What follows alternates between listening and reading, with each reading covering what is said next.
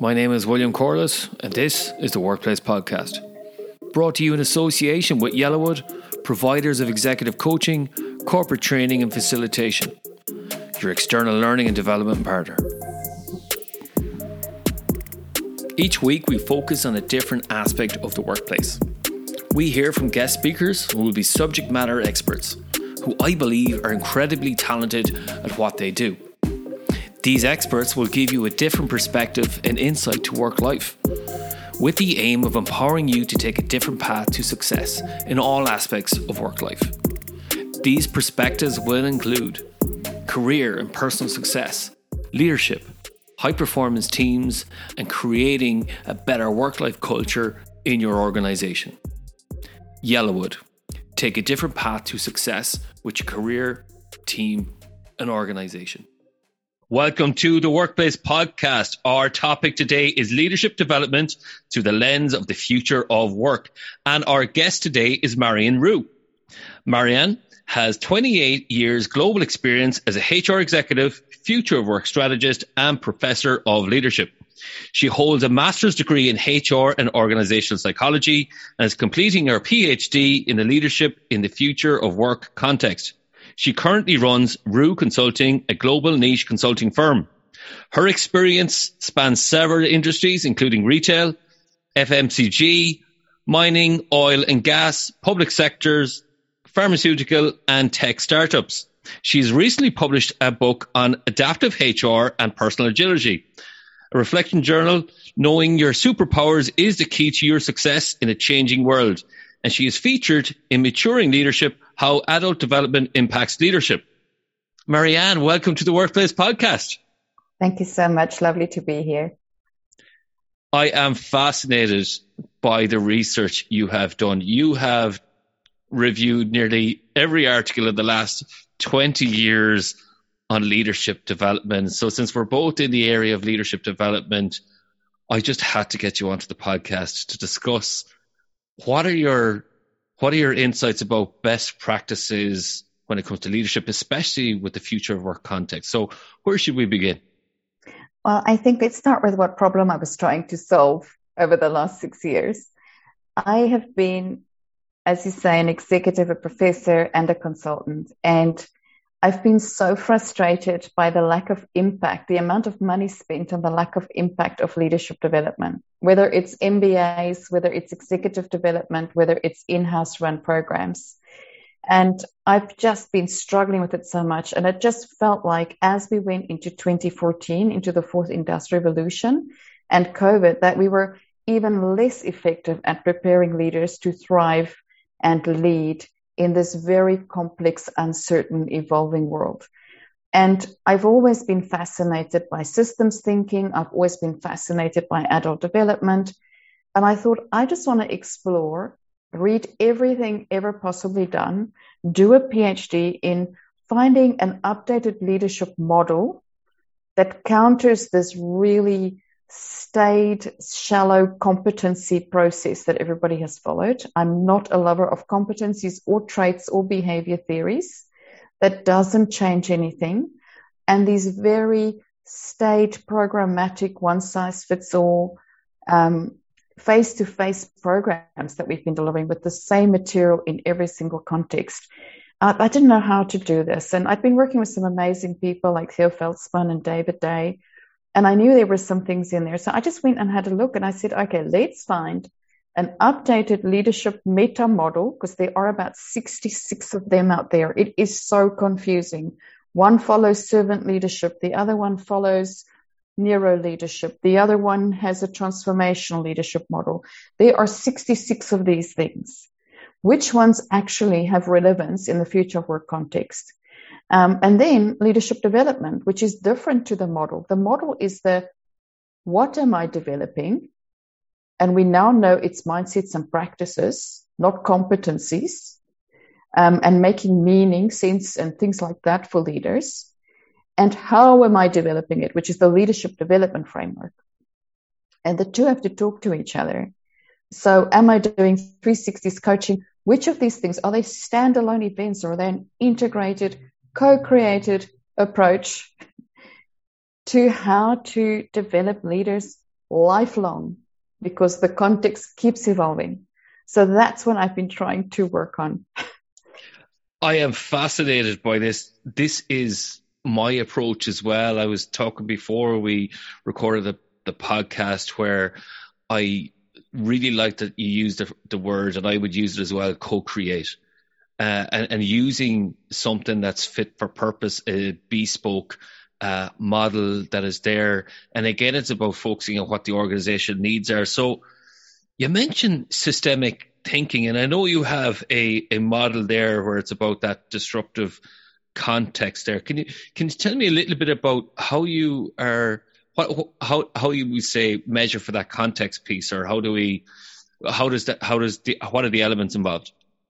It's interesting. I've looked at how few research studies and practices actually take context into account, and it is woeful. It is woeful. And then on top of that, it is woeful how little leadership development is actually measured to see whether it's actually been relevant to the context. So there are a couple of things we need to work here. One of the things we set out early is that we wanted to understand the context. So we've described it. So we did a lot of research in describing the fourth industrial revolution context, and we then added the COVID-19 emerging context, which immediately threw us into a remote virtual hybrid work model, and also changed the expectations of employees considerably about life and meaning in life. So all very accelerated. So you've got these three key major themes coming together of fourth industrial revolution technologies of AI and automation, together with a pandemic that threw us into remote and hybrid working and affected people's well-being, together with people going, hey, I want to work for an organization that cares about me and cares about the environment, and I no longer want to sit in this kind of environment. So that's the context, and it will keep evolving. So when you are designing, you have to use a best practice leadership model, but you also have to, like in one of the programs I've recently run, we interviewed the executive team on the strategy, the specific strategic outcomes.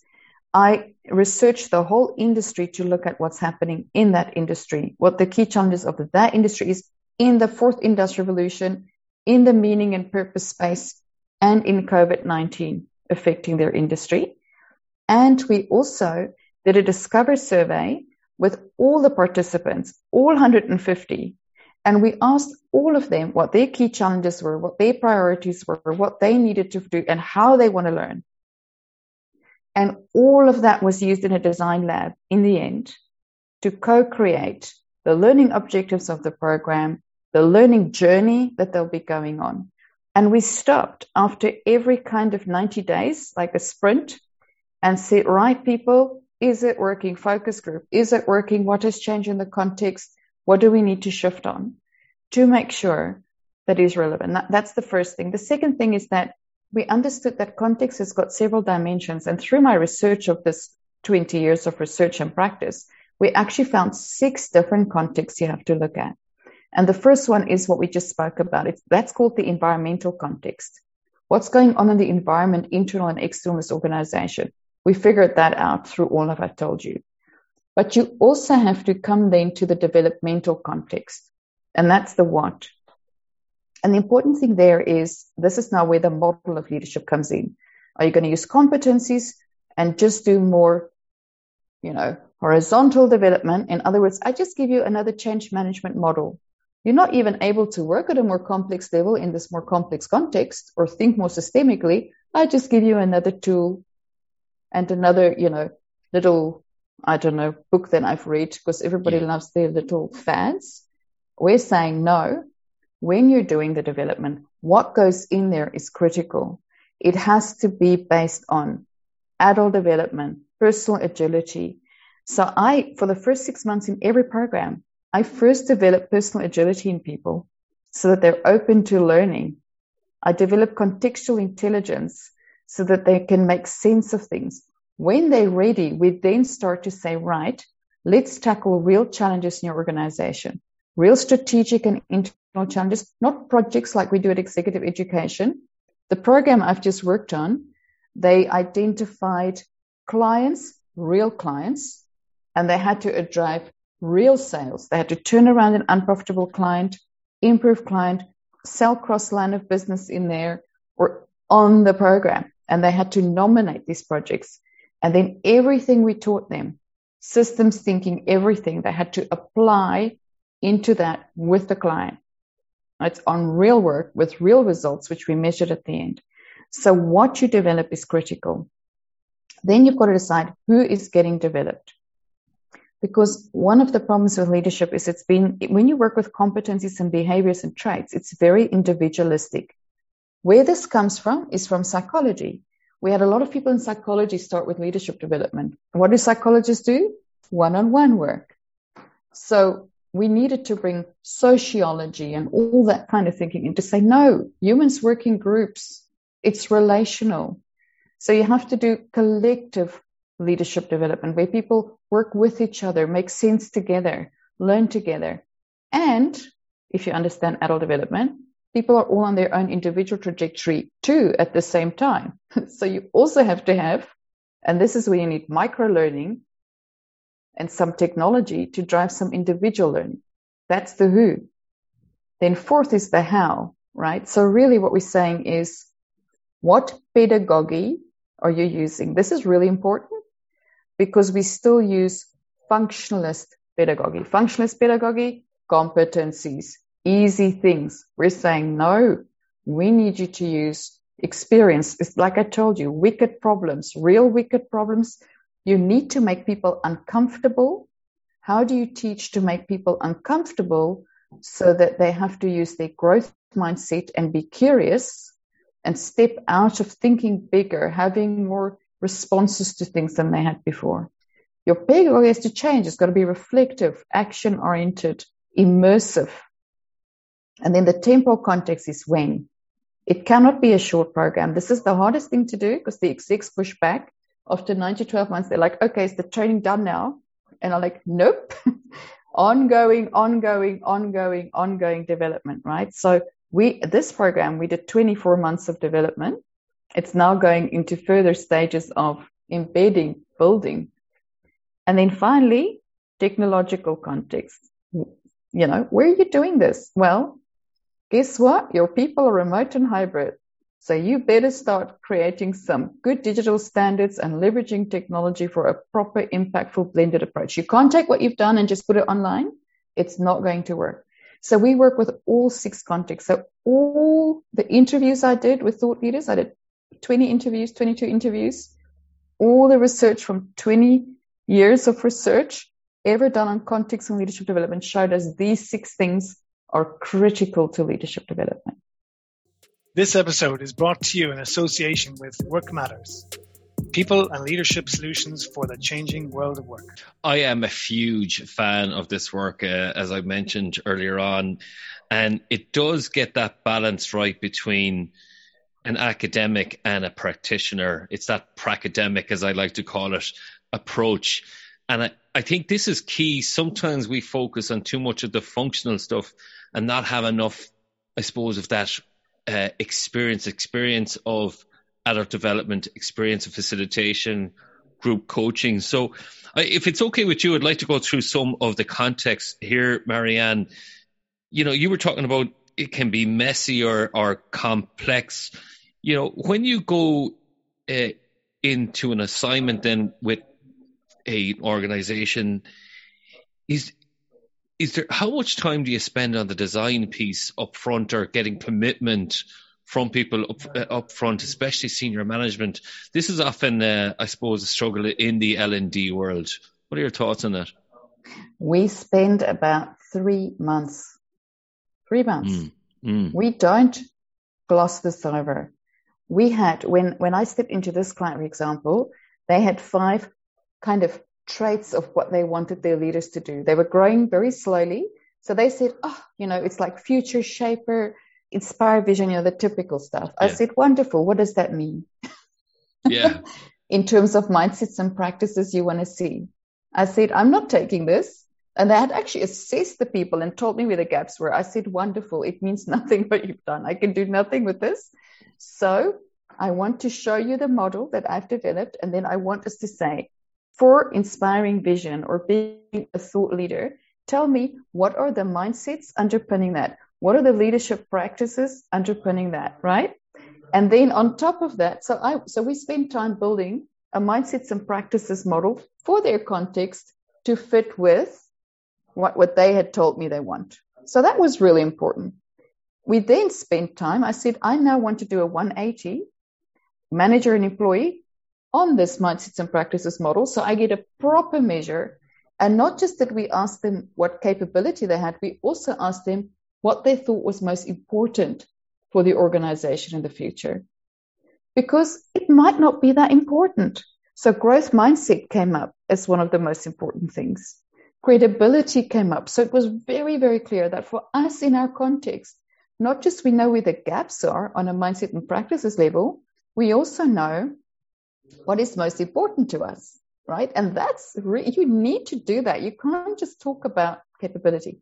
Then I said, okay, wonderful. Now I want to do a desktop review of two things. One is of your industry. I want to see whether you really understand how your industry is emerging. So here's what I see happening in leadership and leadership development in your industry and in challenges. Now tell me your strategic response to it so that we're very clear. And tell me what your wicked complex problems are that you need to solve so that we can pivot this program against those wicked complex problems in your industry and in your organization. So we know what the gaps are and what's important. We now know what the specific challenges, wicked challenges are before we start the program design, right? And now I'm going to put out a quick discover survey to all your participants to ask them. We asked them where they spent their time, where they'd like to spend their time, what they thought their biggest challenges were, right? How they would like to be developed, what worked for them, we got all that information.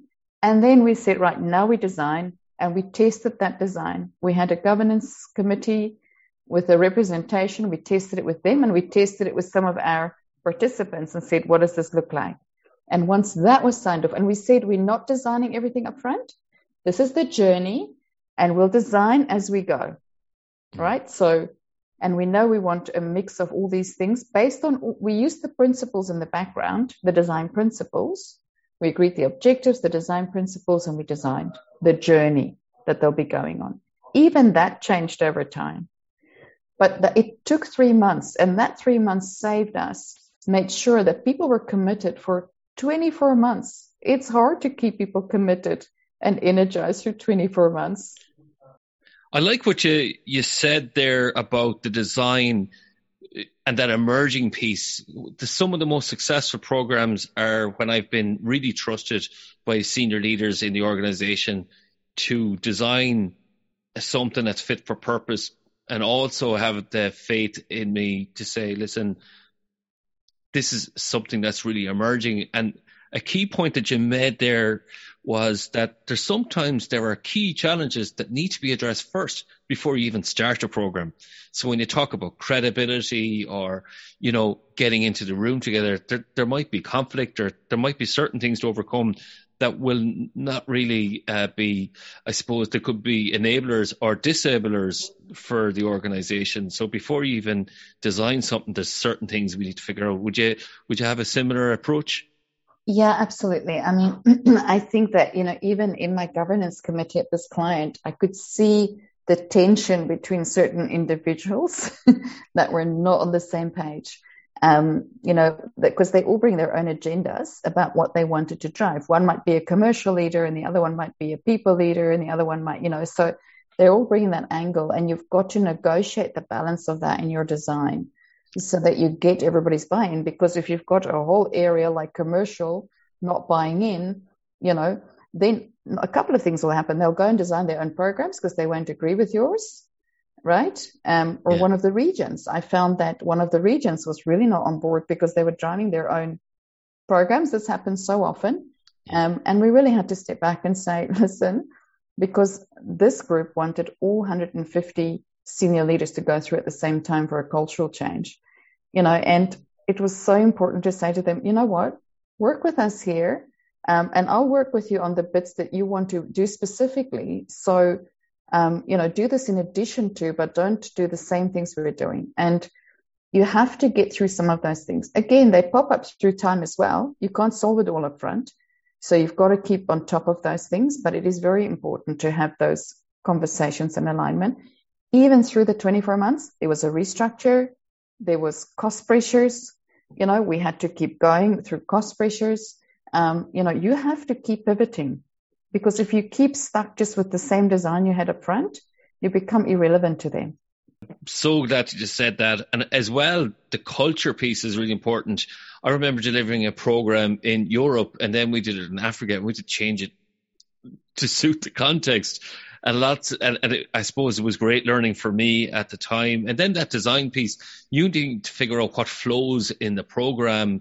Are people ready for it? Is the organization ready? And what do we need to, I suppose, give them first to get them ready? A bit like, which is that growth mindset, which I really agree with.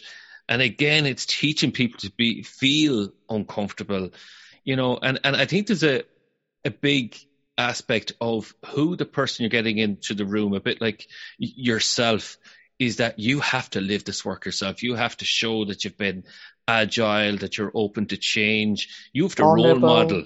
Yes. That vulnerable piece. You have to really embody this, because if you don't, where's your credibility with the group? You cannot come with a I know it all. Absolutely not. If you do that, you've got to listen to them and go, wow, that's a fantastic point. Let's think about that.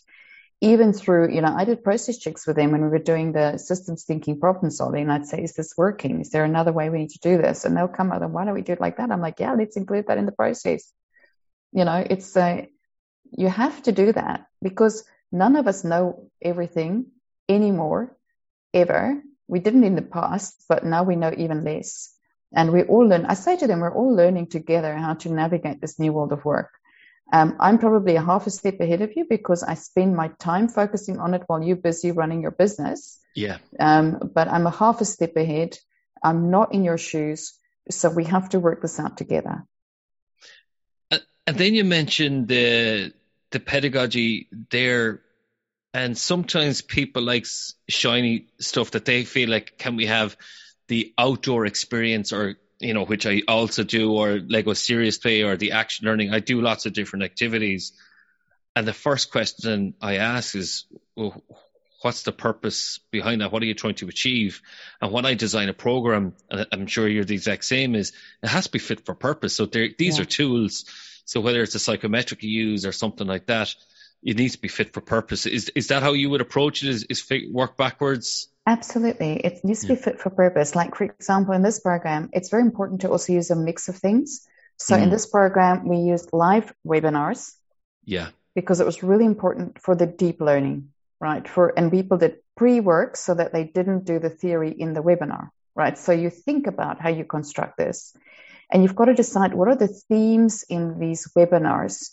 So you might say, I'm going to use the webinars for to tackle the key mindsets. So for example, I had webinars on personal agility, 6 of them, where they did I've got 6 practices. They did pre-work. They came in. When they came in, we talked about it. We did polls. We had breakouts. We talked about it. They shared their learnings with each other. And I give them tips and tools. So they walk away and they know how to implement growth mindset for themselves, for their teams, and for their organization. And then the next one might be on self-awareness, then on grit, then on, so those webinars are deep learning, but they're only 90 minutes, because we don't do these full day things anymore. So you've got to think about, how do people really learn? When do they have too much information? How do you pace it? So, and then alongside that, everything has to fit in a total picture. I did podcasts like you are with experts to show them how that might be on the leadership practices I want them to do.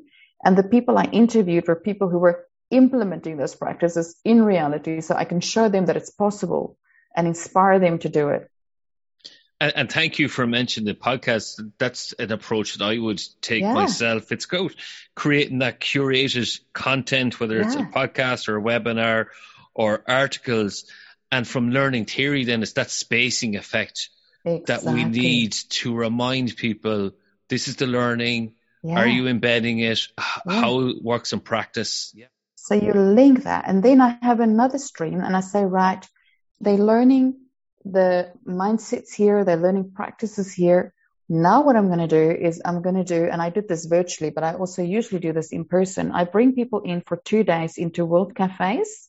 Oh, I love and World Cafes, complex problem seminars, and they bring their real client problems and their real internal problems, and they work through it, and they map the mess, and they figure out the patterns, in together. Now, I had to do this virtually. Let me tell you, that was really hard, but it is possible. We used Mural. Yes. I used the UN Center designer to help me figure this out. They had their space, and they worked it through. They worked through massive, difficult, complex client challenges. They walked out with a new approach to the client, a new way of selling into the client.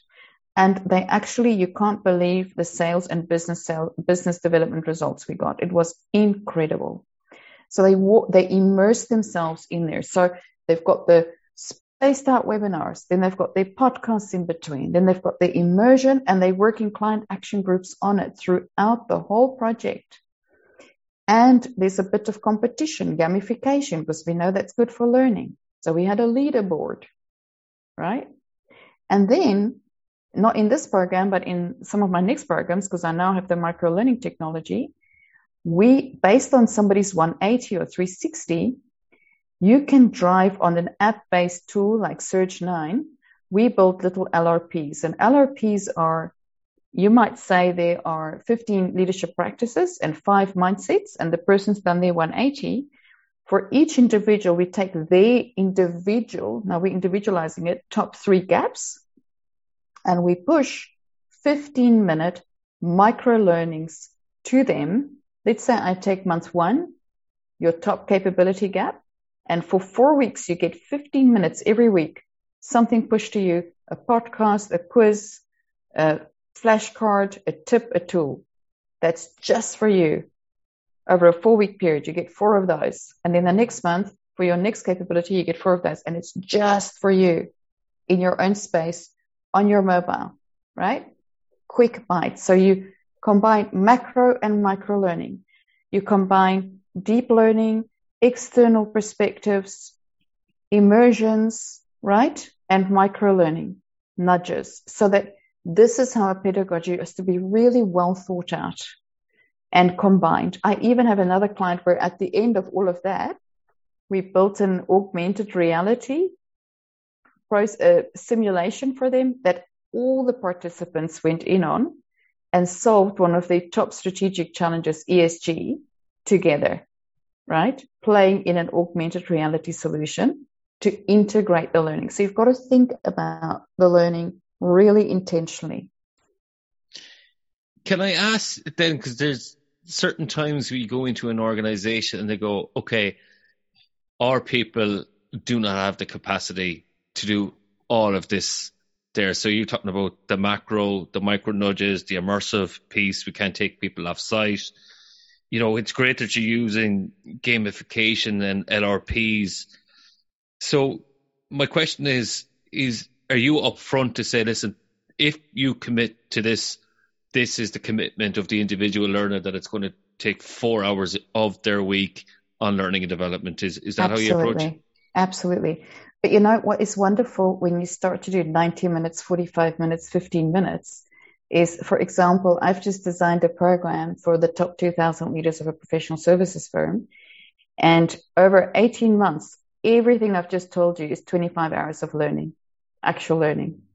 I mean, that is a very small commitment over 18 months for learners, but it is very focused, very specific, and it is very paced out. Yeah. So you get this long-term learning happening, right? And is that 25 hours in total or 25 hours? Total. In total. Now, they're not doing the 2-day immersions. They're doing 4 times 2 hour. No, they are actually. They're coming together in groups in their regions doing that immersion. So do you know what I mean? Like, it is really, if you're starting to space out, like we do a webinar, for example, one every second month, and a podcast in the in-between month, right? Yeah. And then you've heard about the 15 minutes. So you're not overloading them, because giving people conceptual overload doesn't work. They don't remember it. They don't apply it. So we give it to them in smaller chunks so they can go and apply it and learn and reflect. And can I ask then, from a quality assurance point of view, and you talk about evidence-based and we talk about systems thinking there are some people listening in here that will be, well, how do you measure quality if it's emergent? How do you measure the outcomes? I think it's kind of linked to the LRP's piece.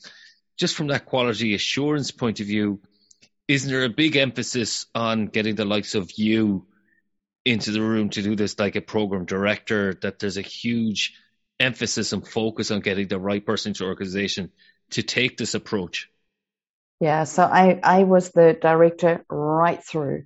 It's really important to have somebody who manages the whole thing and make sure that it's there. You also want to pull from whatever technology you're using. You want to pull data. So, of course, after every intervention, after every podcast, every webinar, we do a quick poll. It gets sent out to the learners, right? Because we want to measure Kirkpatrick at all 4 levels. We send it out. We see what's worked and what hasn't worked. We had to pivot. We had one podcast people didn't particularly enjoy the individual. So, okay, that didn't work so well. So you get that. So you look at attendance, obviously, because you just need to look at some basic things. You look at their reaction. We had focus groups, as I said, every 3 months to say, is the content working? Is the process working? So we would just grab different samples and say, right, give us a bit of feedback. Honestly, 30 minutes. And they just give us highline feedback. Right at the end, I've just written up this case study for this client.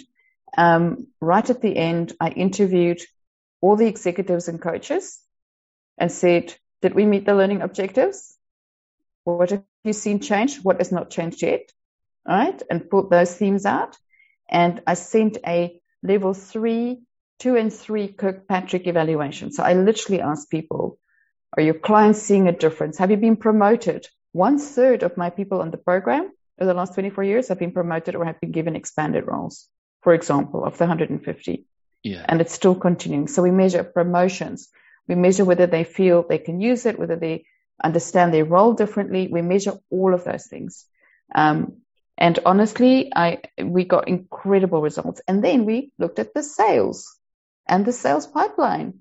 We hung our hats on it. We said, okay, what sales that we achieve of the clients that we were nominating in this? What sales? How many of those were cross-line of business? How many of those were new clients that we brought in that we didn't have before? How many of those were unprofitable clients that we turned around? How big were the deal sizes? Were they bigger, same? We measured all of that. Now, we can't say attribute all of that to the program. We know that. But we also looked at interview data from the execs because we asked them and they were like, yeah, we think a major part of this result was as a result of us approaching clients differently, of us collaborating differently, as a result of leaders understanding their role differently. You have to do that level of assessment. Our measurement, especially of online programs, if you read Kirkpatrick's latest program, 17% of online leadership programs are evaluated. And if they are, it's at level 1. Are we happy with it or not? Do we like the facilitator or not? You have to do that because I'm now using that data to focus on the next 400 leaders for them. So I've just done the first 150. I'm using the input from that to design and tweak the next 400. And we'll keep doing that to keep getting better. I need to ask a practical question. As a fellow peer, from a scheduling point of view and stakeholder engagement, there's a huge lift at the start of a program. I can see why it takes 3 months to get everything lined up. And again, some people might have a fear of what happens if people aren't engaging on the program, that could easily opt out, that don't look at the webinars or whatever. Is that all tracked as well, or how do you manage that? It's tracked because it's on Zoom, right? You can see who's there. So we absolutely track it. We do have a project manager. It's really important that you have a project manager Mm. You know, I have a gun project manager in the client. Sometimes the project managers are in the client. Yeah. And we talk about what we're going to track. Obviously, we don't want to make it too hard. But, you know, if you look at learning experience platforms these days and like Search9 micro learning platforms, all of it is tracked for you. I can see in the LRPs exactly who has accessed what, how much time they've spent on all of those things. I can see. So most people have Degreed or they have something like that, and you can track it. You've got Zoom, you've got Teams, you can track it, right? So you can see.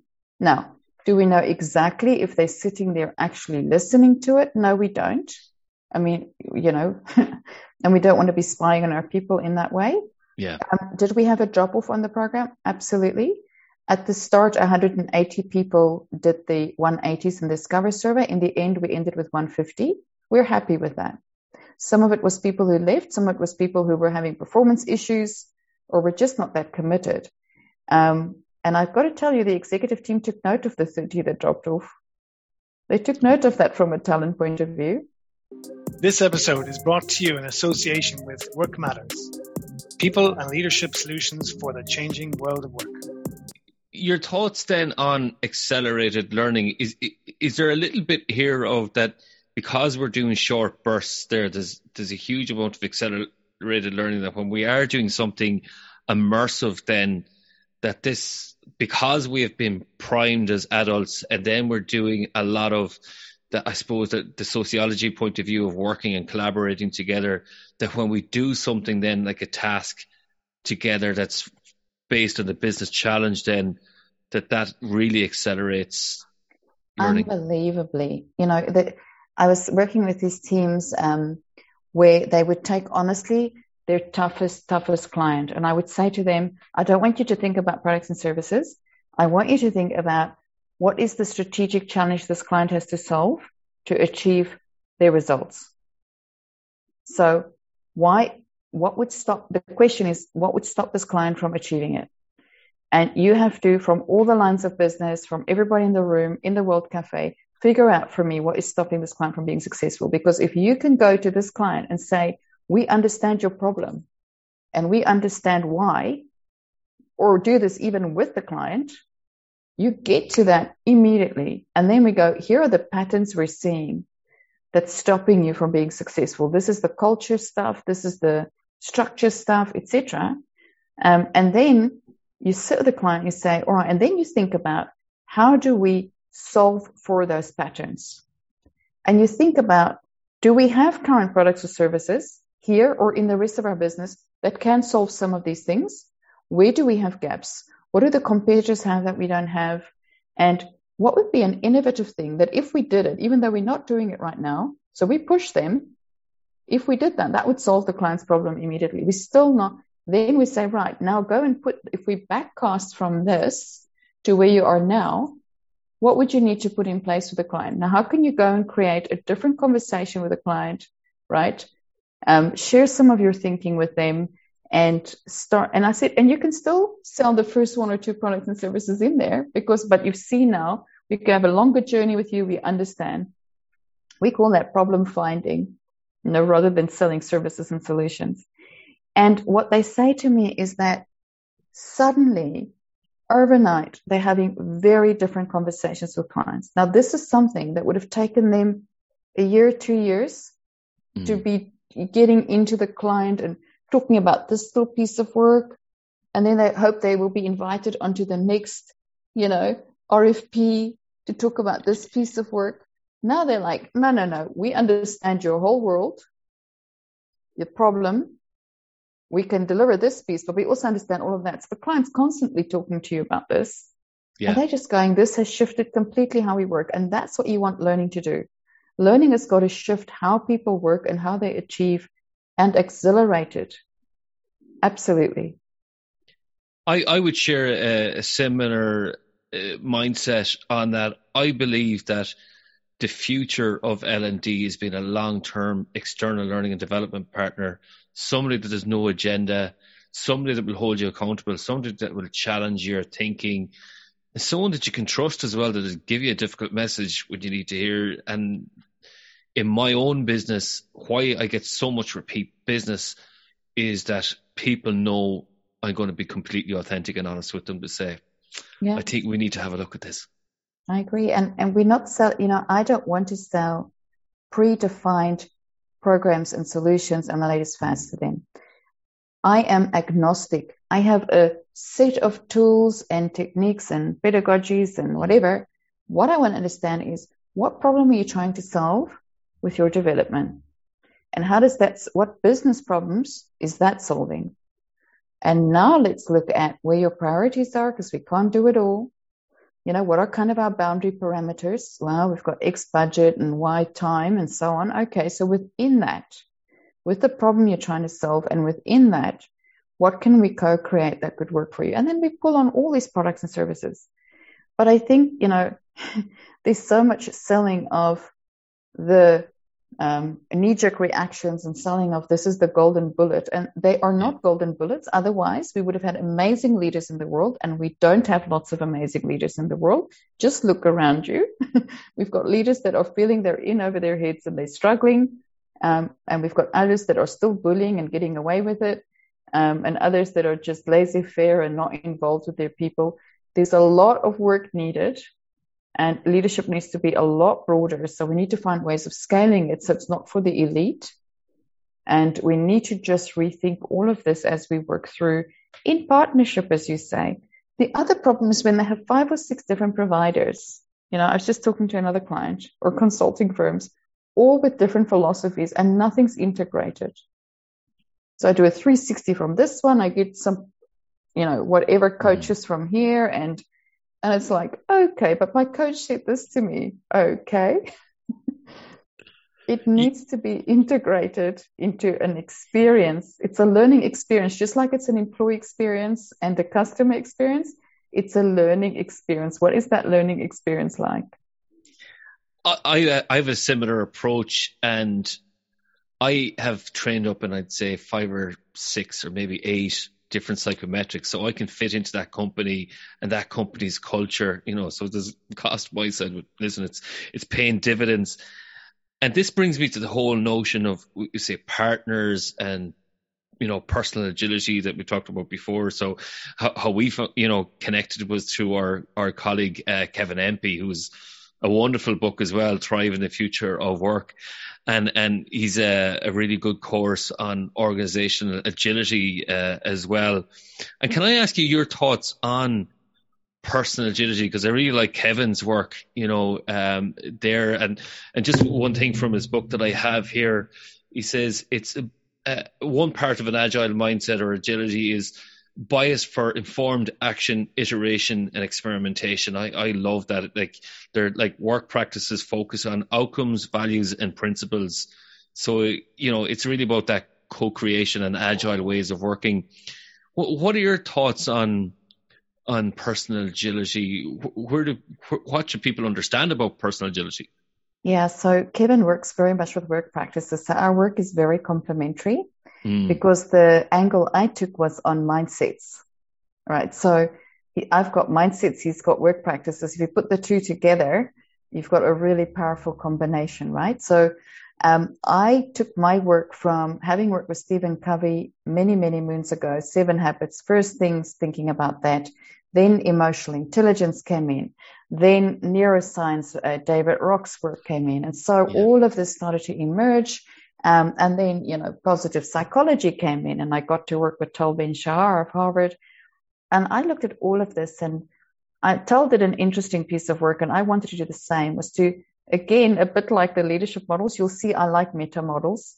I filtered all of that work and said, what of everything that's ever been done in emotional intelligence and in positive psychology actually, in the future of work context, helps individuals' mindsets to thrive?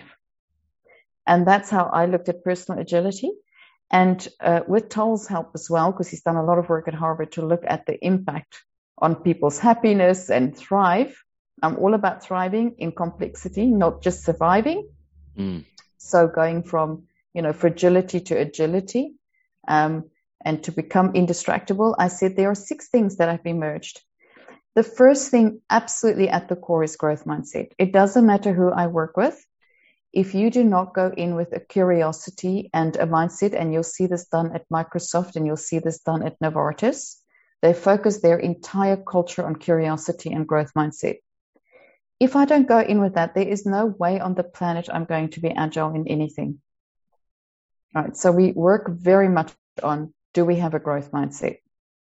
Do I have a growth mindset? Does my team have a growth mindset? Does the organization have a growth mindset culture? Right? So that's the first one.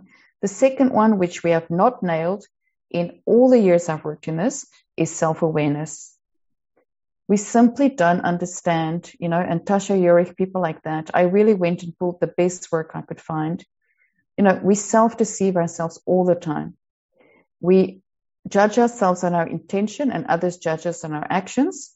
And if we're not aware of our blind spots and if we're not aware of our strengths and we're not really working from it, we will never, ever be agile or be good leaders. So we absolutely have to lift our level of self-awareness, and we're not there yet. So that's a key cornerstone. The third piece is I wanted to move away from emotional intelligence, which got a bit sad and dreary, and looked at the work of Susan David on emotional agility. Because we do need emotions in the workplace, and agility, it's important, because if you work from fear or you work from something and you're not acknowledging and working with it, it'll stop you from being agile. So I work with emotional agility, right? How do I become emotionally agile and take a more positive approach so that I can see more broader? And then the fourth one I took from, this is a very stressful time we're all living in. Resilience hasn't quite cut it. We do need to be resilient, but I took the work of Angela Duckworth in grit. And I said, what does grit actually mean? And grit really is, it is about a long-term goal that I hold.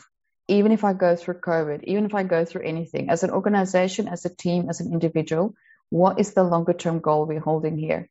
And she found that was an absolute deciding factor between who made it in the end and who were thriving and who were not. Even if they had the same intelligence, same skills, same practices. And then the fifth one is an interesting one because it's about focus and deep work. And one of the things I noticed was how distracted people are in the new world of work, with pings, dings, and rings, as Nir Eyal calls it, right? With meetings and emails, not getting to deep pieces of work, spending their time doing deep thinking at the edges of their schedule when they're exhausted and they're not very innovative. So helping people to take control back of their priorities, of their time, managing their energy differently, focusing on minimizing distractions, right? Getting much more disciplined about it helps them to do much better work. And then the final one is work that I absolutely love with a professor called Jervis Bush, and we worked around the world together on this, is relationships are so core. It's a bit what I would call the six of them, the human skills of the future of work. We keep saying machines are taking the jobs, so we need to be more human. Well, what does it mean? It's going to be so critical to have very good relationships, and we are not very good at it. Because what we do is I make sense of something and you make sense of something, and then we both assume we're making sense the same way, and we don't. And then we have interpersonal mush, and off we go. And we get conflict, and we get misunderstandings, and we get silence and violence and all these things, right? So what we want to do is make sure that we have a way of creating very clear relationships, having deep learning conversations with each other. And I use his work to help people to create these fundamental clear relationships by people sharing and understanding each other's experiences clearly, right? So that's the six. So you'll see that it's very much fundamentally leadership mindsets that help you to be more human, step into more agile, step into more complexity at the core. Marianne, that is absolutely wonderful. I wholeheartedly agree with everything that you have said there. I am a big fan of lots of the work that you have said there. I must say that book by Susan David is absolutely wonderful, as is the work by Angela Duckworth with Grit. This is all the time we have for today on the podcast. What I'd like to do is give you an opportunity now to let our listeners know how they might contact you, and if there's anything else that you'd like to say to our listeners. Off we go. Look, I'd love to connect with any of you. Please connect with me on LinkedIn. Marianne Roux. I love taking new connections in the network. I post a lot on these things, so that would be a really good place for you. I also have a Roux Consulting LinkedIn page, so you can also follow me there. And what I do there is I post slightly differently to the Marianne Roux LinkedIn page. They really curate it for people like you specifically, because the other one is for all leaders, right? So this one is curated. It's deeper research. It will give you more resources to work with. So those are the first two. I also have a website, www.marianneroux.com. And in there, all my podcasts, all my thought leadership, all my books, and all my online learning programs are. So you can go in there and play and learn. And then, just connect with me on LinkedIn if you'd like to have. I'm always open for a coffee. I live in Dublin now. I've been here 1 month. So I work across Europe. I live in Dublin. But I work mainly globally with all my clients, and I'm always happy to have a coffee or a chat or a Zoom. So just let me know. Happy. Marianne, welcome to Dublin, and thank you so much for coming on to the Workplace Podcast. It was such a pleasure to speak with you. We're both passionate about this topic, which I'm sure came across in this podcast today. Thank you very much for your time today. Thank you. That's it for this episode of the Workplace Podcast. My special thanks to this week's guest for a wonderful discussion. If you want to get in contact with the podcast about a workplace topic or a particular challenge that you're facing, contact me via Twitter at Different Paths. You can also connect with me on LinkedIn, William Corliss, Corless, or go to my website, www.yellowwood.ie. Yellowwood, your external learning and development partner. Provider executive coaching, facilitation and training.